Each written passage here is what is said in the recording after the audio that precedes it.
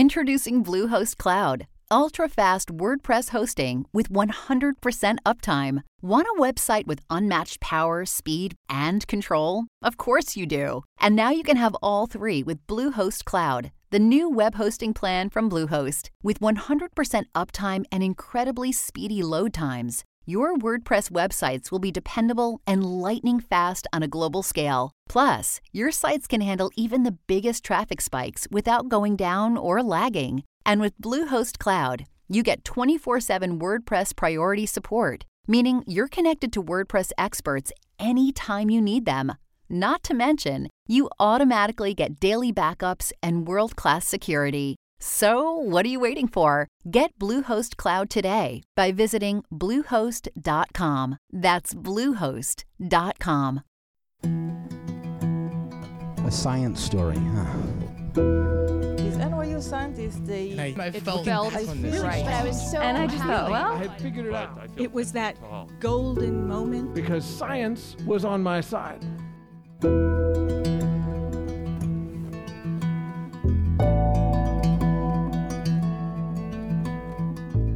Hey everyone, welcome to the Story Collider, where true personal stories about science help us to discover how weird and wonderful it is to exist in this world and be a human.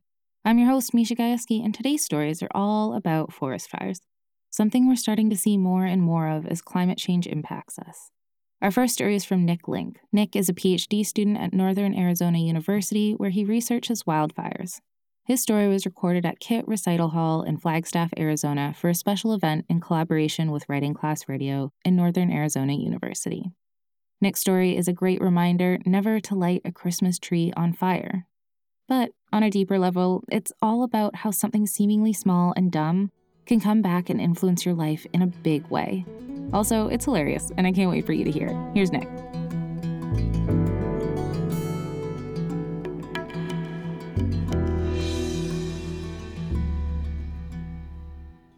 I ran track and field in college, and me and about half the guys from the team lived in this Animal House style dump. It was 6 guys, 5.5, people coming in and out all the time, constant movement. And this was our party house. Everything was always sticky. And the team would throw big parties, right? As we do, but our Christmas party was always huge. It came in between cross country and track and field starting. And so that was a time between seasons for us. At least those parties seemed pretty big at 18 and after a couple Bud Lights in you. My sophomore year, we put our heads together and said, let's make this one big, right? Let's make it a banger. And so even at a big state school like North Carolina State, where I went, student athlete community is still about 300 kids. It's not that many people. So party invites worked in the way that Craig knew a girl from volleyball, Sam knew a kid from wrestling, and eventually word makes its way around. Now, word finally makes its way back around to football and basketball, and those guys roll deep. It's an 80-man roster, and they all bring their girls, and all their girls bring their girls, and next thing you know, you can't hardly walk through the damn house. So cutting back to us setting up for the party, trying to be good hosts, we go out and get a couple Christmas trees, get them decorated nice, a couple condoms, a couple empty beer cans, as one does, traditional. And y'all might have more foresight than me. You might have more foresight than all of us. But lo and behold, each and every last one of those trees got pushed into corners, they got knocked down, they got trampled on, and come to find, about half the needles ended up stuck in the carpet. Or worse, they got glued to the linoleum from all the spilled beers and jungle juice. So getting up the next morning, first order of business is cleaning up the house. And the first order of business is getting these damn trees out the house. So again, we put our stupid little heads together, and the solution we come up with is getting the trees together, dragging them out in the backyard, getting them in a pile, and lighting the pile on fire. Now, Flagstaff Festival of Science, make some noise if you ever lit a Christmas tree on fire before. All right. A couple of y'all grew up trash like me. That's good. For those of you who didn't clap, I'll let y'all in on a secret. They burn like you would not believe. I got such a clear recollection holding up in the backyard, about halfway between drunk and hungover, watching those flames like a telephone pole. Must have been 20, 25 feet in the air. And I remember looking across that fire, which at this point we had no power to put out, and seeing the fear of God in the eyes of my roommates. These are boys, mind y'all, who had gone to private school. They didn't grow up trash like I did. So there I am, utterly rudderless, no plans of what to do. Now, thankfully, the neighbors had a little more thought, which is good because the 2 to 3 Tupperwares of water I had thrown on it hadn't done much. So the neighbors call the fire department. Raleigh Fire Department comes. They put out the fire. They have a terse conversation with me and the boys, and they leave us with this little pile of ashes. And so now I'm nursing a splitting headache, trying to figure out just how in the hell that fire got that big, right? This little pile of ashes that nearly burned down the whole neighborhood, just the night before was only 3 Christmas trees, right? We nearly took out the whole neighborhood, lost the house over 3 Christmas trees. And so that memory was burned into my brain, and I carried it for years. But the severity of that fire was sparked anew when I started my PhD here at Northern Arizona University. I was bushwhacking my way through the dense brush of Alaska's interior. Forests comprised almost entirely of Christmas trees.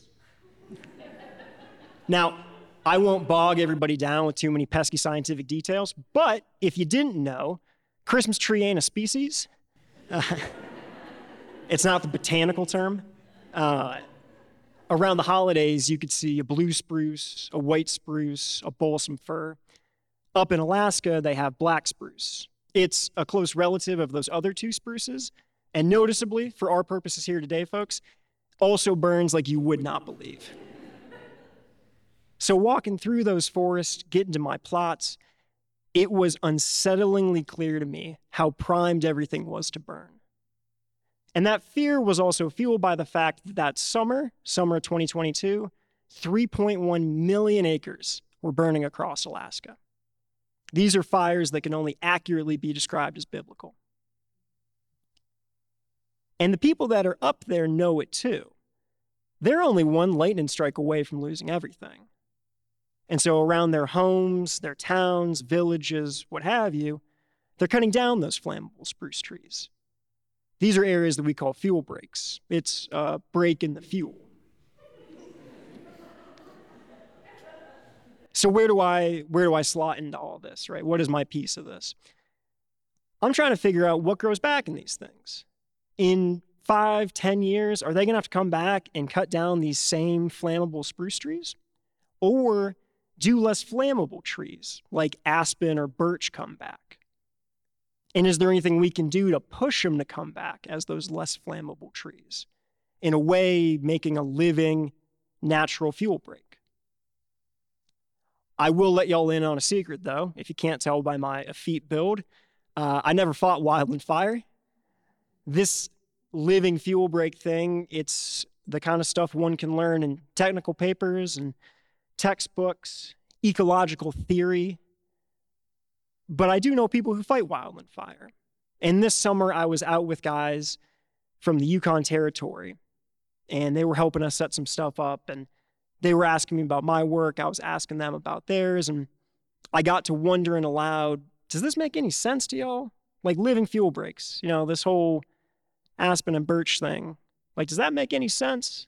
Y'all who work for a living? And the chief of the crew, who was a First Nationer, guy from northern British Columbia, had been fighting wildfires for 30-something years. He piped up and told me that when he first got into the game, the first thing he learned was that if you're going to get overtopped by a wildfire, all your escape routes are cut off. If you can make it to a stand of aspen or birch, it just might save your life. And for him, it had. Yeah, for him, it had. And so that has kept me afloat because I can get lost in the details of my work. the minutia, the small stuff, the insignificant, and forget why I'm doing it. Forget if it matters. And so the fact that it meant anything to that man meant the world to me. Reminded me for why we're doing it. Trying to make a world that's safer from wildfires, if not safe from teenage boys. Thank you for your time.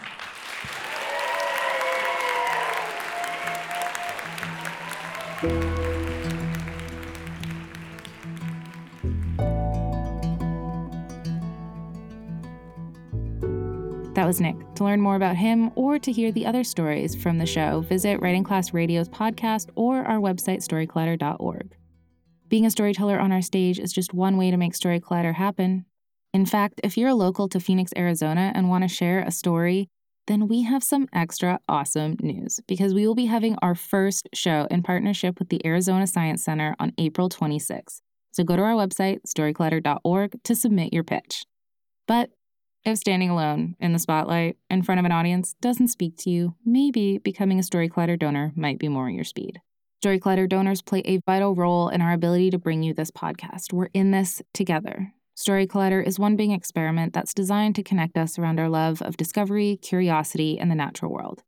If you believe in the power these stories have and this mission, please donate to the Story Clatter at storyclatter.org/donate. The most popular level is $10 a month, and you can make your tax-deductible donation at storyclatter.org/donate. But really, any level makes a difference, and we're so grateful to everyone who supports Story Clatter. Our next story is from storyteller Urvi Talati. Urvi is an environmental consultant and creates life cycle assessments and carbon footprints for clients. She's also a dancer, a poet, and a self-proclaimed funny woman who likes to read and travel the world. And for anyone who lived through last year's forest fire awfulness when New York looked like Armageddon because of the Canadian wildfires, I think you'll really appreciate Urvi's fascinating and personal take on the whole experience. And even if you didn't live through that smoky yuck, it's still a really cool story that offers some really unique insights into pollution that I never would have thought of before. You're gonna dig it, trust me. Here's Urvi.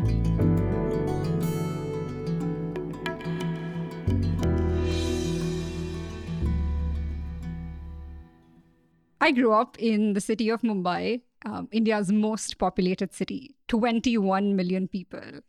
When I think about Mumbai, I think about home, the Arabian Sea, drinking chai, and the best food in the world. New York, who? I will fight anyone who disagrees with me because your food is bland. When I think about home, I also think about the fact that I had trouble breathing growing up. I almost always had a cough, and every afternoon as I would walk home from school, the smell of smoke would fill my lungs. My grandfather also had trouble breathing. He had asthma, and he had to use this machine called a nebulizer that would help him take his medicine. He was an extremely disciplined man. You could set your watch by him. Every morning at 11 a.m. and every evening at 5 p.m., you would hear the low whirring sound of the nebulizer, and I was just reminded that this is the machine that is helping him breathe. I was lucky that I didn't have to use a nebulizer. I just got away with making sure that I had my inhaler on hand at all times. There was one activity that always made me feel alive, despite the fact that I had trouble breathing, and that was dancing. I think the biggest reason for this is my mom. She is an amazing dancer, and I don't think no matter how hard I try, I will ever be as good as her, but I try. I grew up with all sorts of dance styles, Indian classical, folk, salsa, waltz, you name it.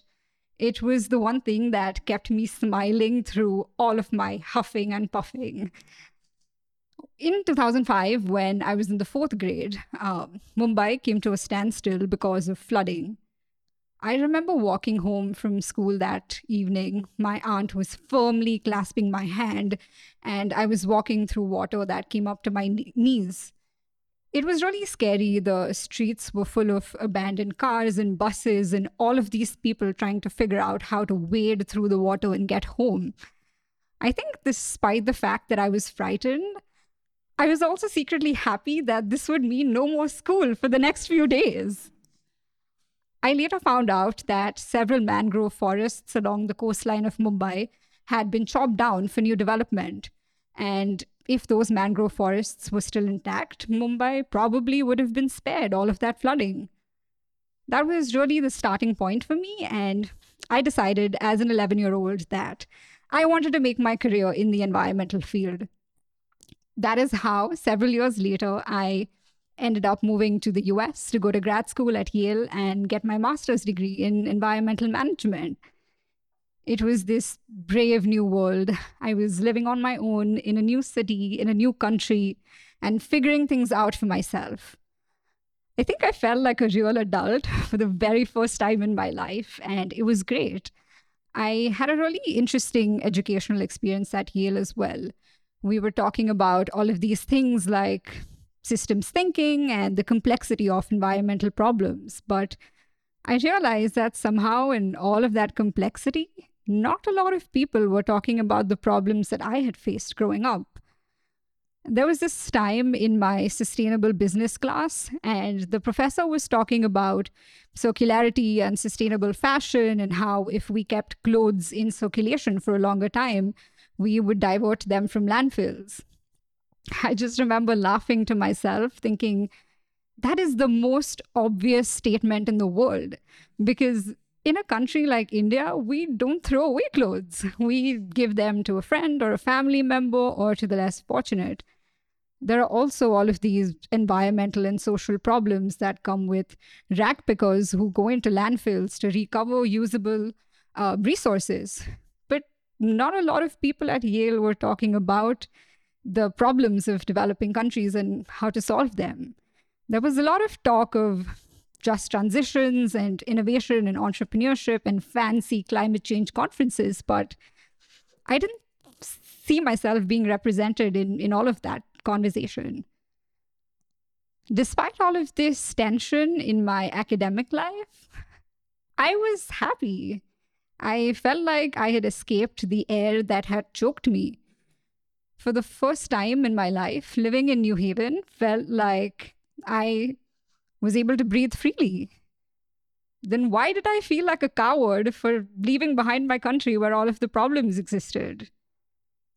I felt really guilty that I was gathering all this knowledge about the environment, but then not using it to help the country and the place that had made me. And with this realization came another one. Something very important was missing from my life.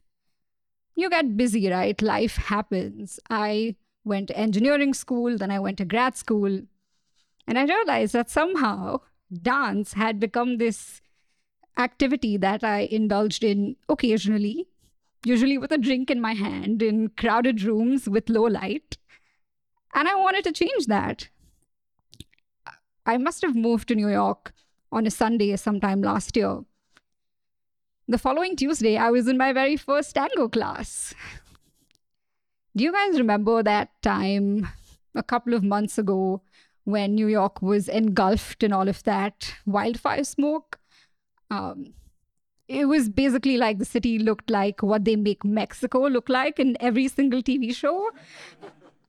I had tango class that evening, and I remember walking to class and just feeling really weird putting my mask back on after all of these months of roaming around mask-free after the pandemic. It was so hard to breathe. Now, tango is a very technical dance. You really have to pay attention to your body's center of gravity, your body's axis, what the leader is trying to tell you to do next. It can get very sweaty very quickly. And that evening, I was dancing with Marcos with his lovely floral Hawaiian shirt and enviable curly hair. And we were figuring out this new tango move called a gancho. A gancho is basically like a football kick, but sexier, sort of like this. And I just remember joking with Marcos that, oh my God, it's so hot in here, but we can't even open a window because of all of that wildfire smoke. And, he agreed. And then suddenly, almost without thinking, I blurted out, it reminds me of home. There were a few moments of silence. And then Marcos said, "Oh yeah, wow, I can't even imagine what that's like." And we continued to gancho our way across the floor. But I know what that's like. When I moved to New York, it was so easy to breathe here. I always say New York and Mumbai have the very same vibe. It's heaving with people, it's noisy, it's crowded, it's dirty, and I love it. But somehow that night in tango class, I realized that even if I thought I was escaping all of that air, I was still very much in a place that still smelled like home. I had spent all of this money coming to grad school, moved thousands of miles away from my friends and my family, but the same environmental problems were following me. In a weird, twisted way, I almost felt validated because suddenly all of New York was experiencing the very same thing that I had experienced growing up. I don't know where to go from here. Every day when I walk down the streets with my main character energy and my Bollywood music blaring in my ears, I think to myself, I really hope what I'm doing is enough. Because I'm always going to be that kid dependent on a little piece of plastic and all of those chemicals, my inhaler, to breathe. It's a scary thought, and yeah, I don't know what to do about it. But I just keep thinking to myself that maybe I'm not a coward. Maybe I'm not escaping. I'm just a girl who is trying her very best to breathe and make sure that no one else has to struggle to breathe. Thank you.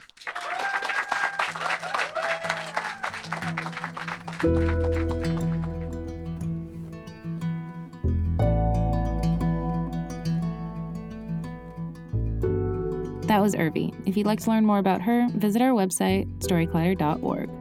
Our website is just one way to connect with Storyclatter, but there are so many other ways, and we hope you'll use all of them.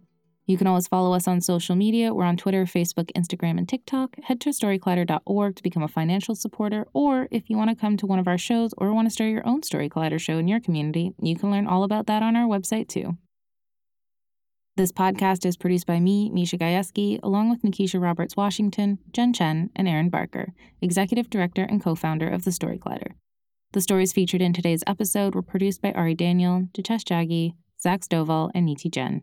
Special thanks goes out to the Storyclatter's board and staff, including Anne-Marie Lonsdale, Leslie Bernson, and Lindsay Cooper. Our theme music is by Ghost, and next week I'll be back with stories celebrating Pi Day. I can't wait. Until next time, thanks so much for listening.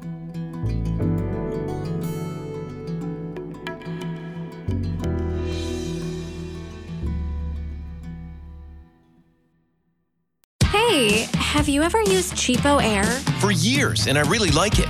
With Cheapo Air, you can book online, use their app, or even over the phone. They've got great prices on over 500 airlines and millions of accommodations. They're my go-to for travel planning. And if you join their Club Miles program, you can earn points to save on the cost of your travel. Book on the app, and you get double points. Sounds like it's time I tried Cheapo Air. Call Cheapo Air at 855-247-3279 or visit cheapoair.com/podcast.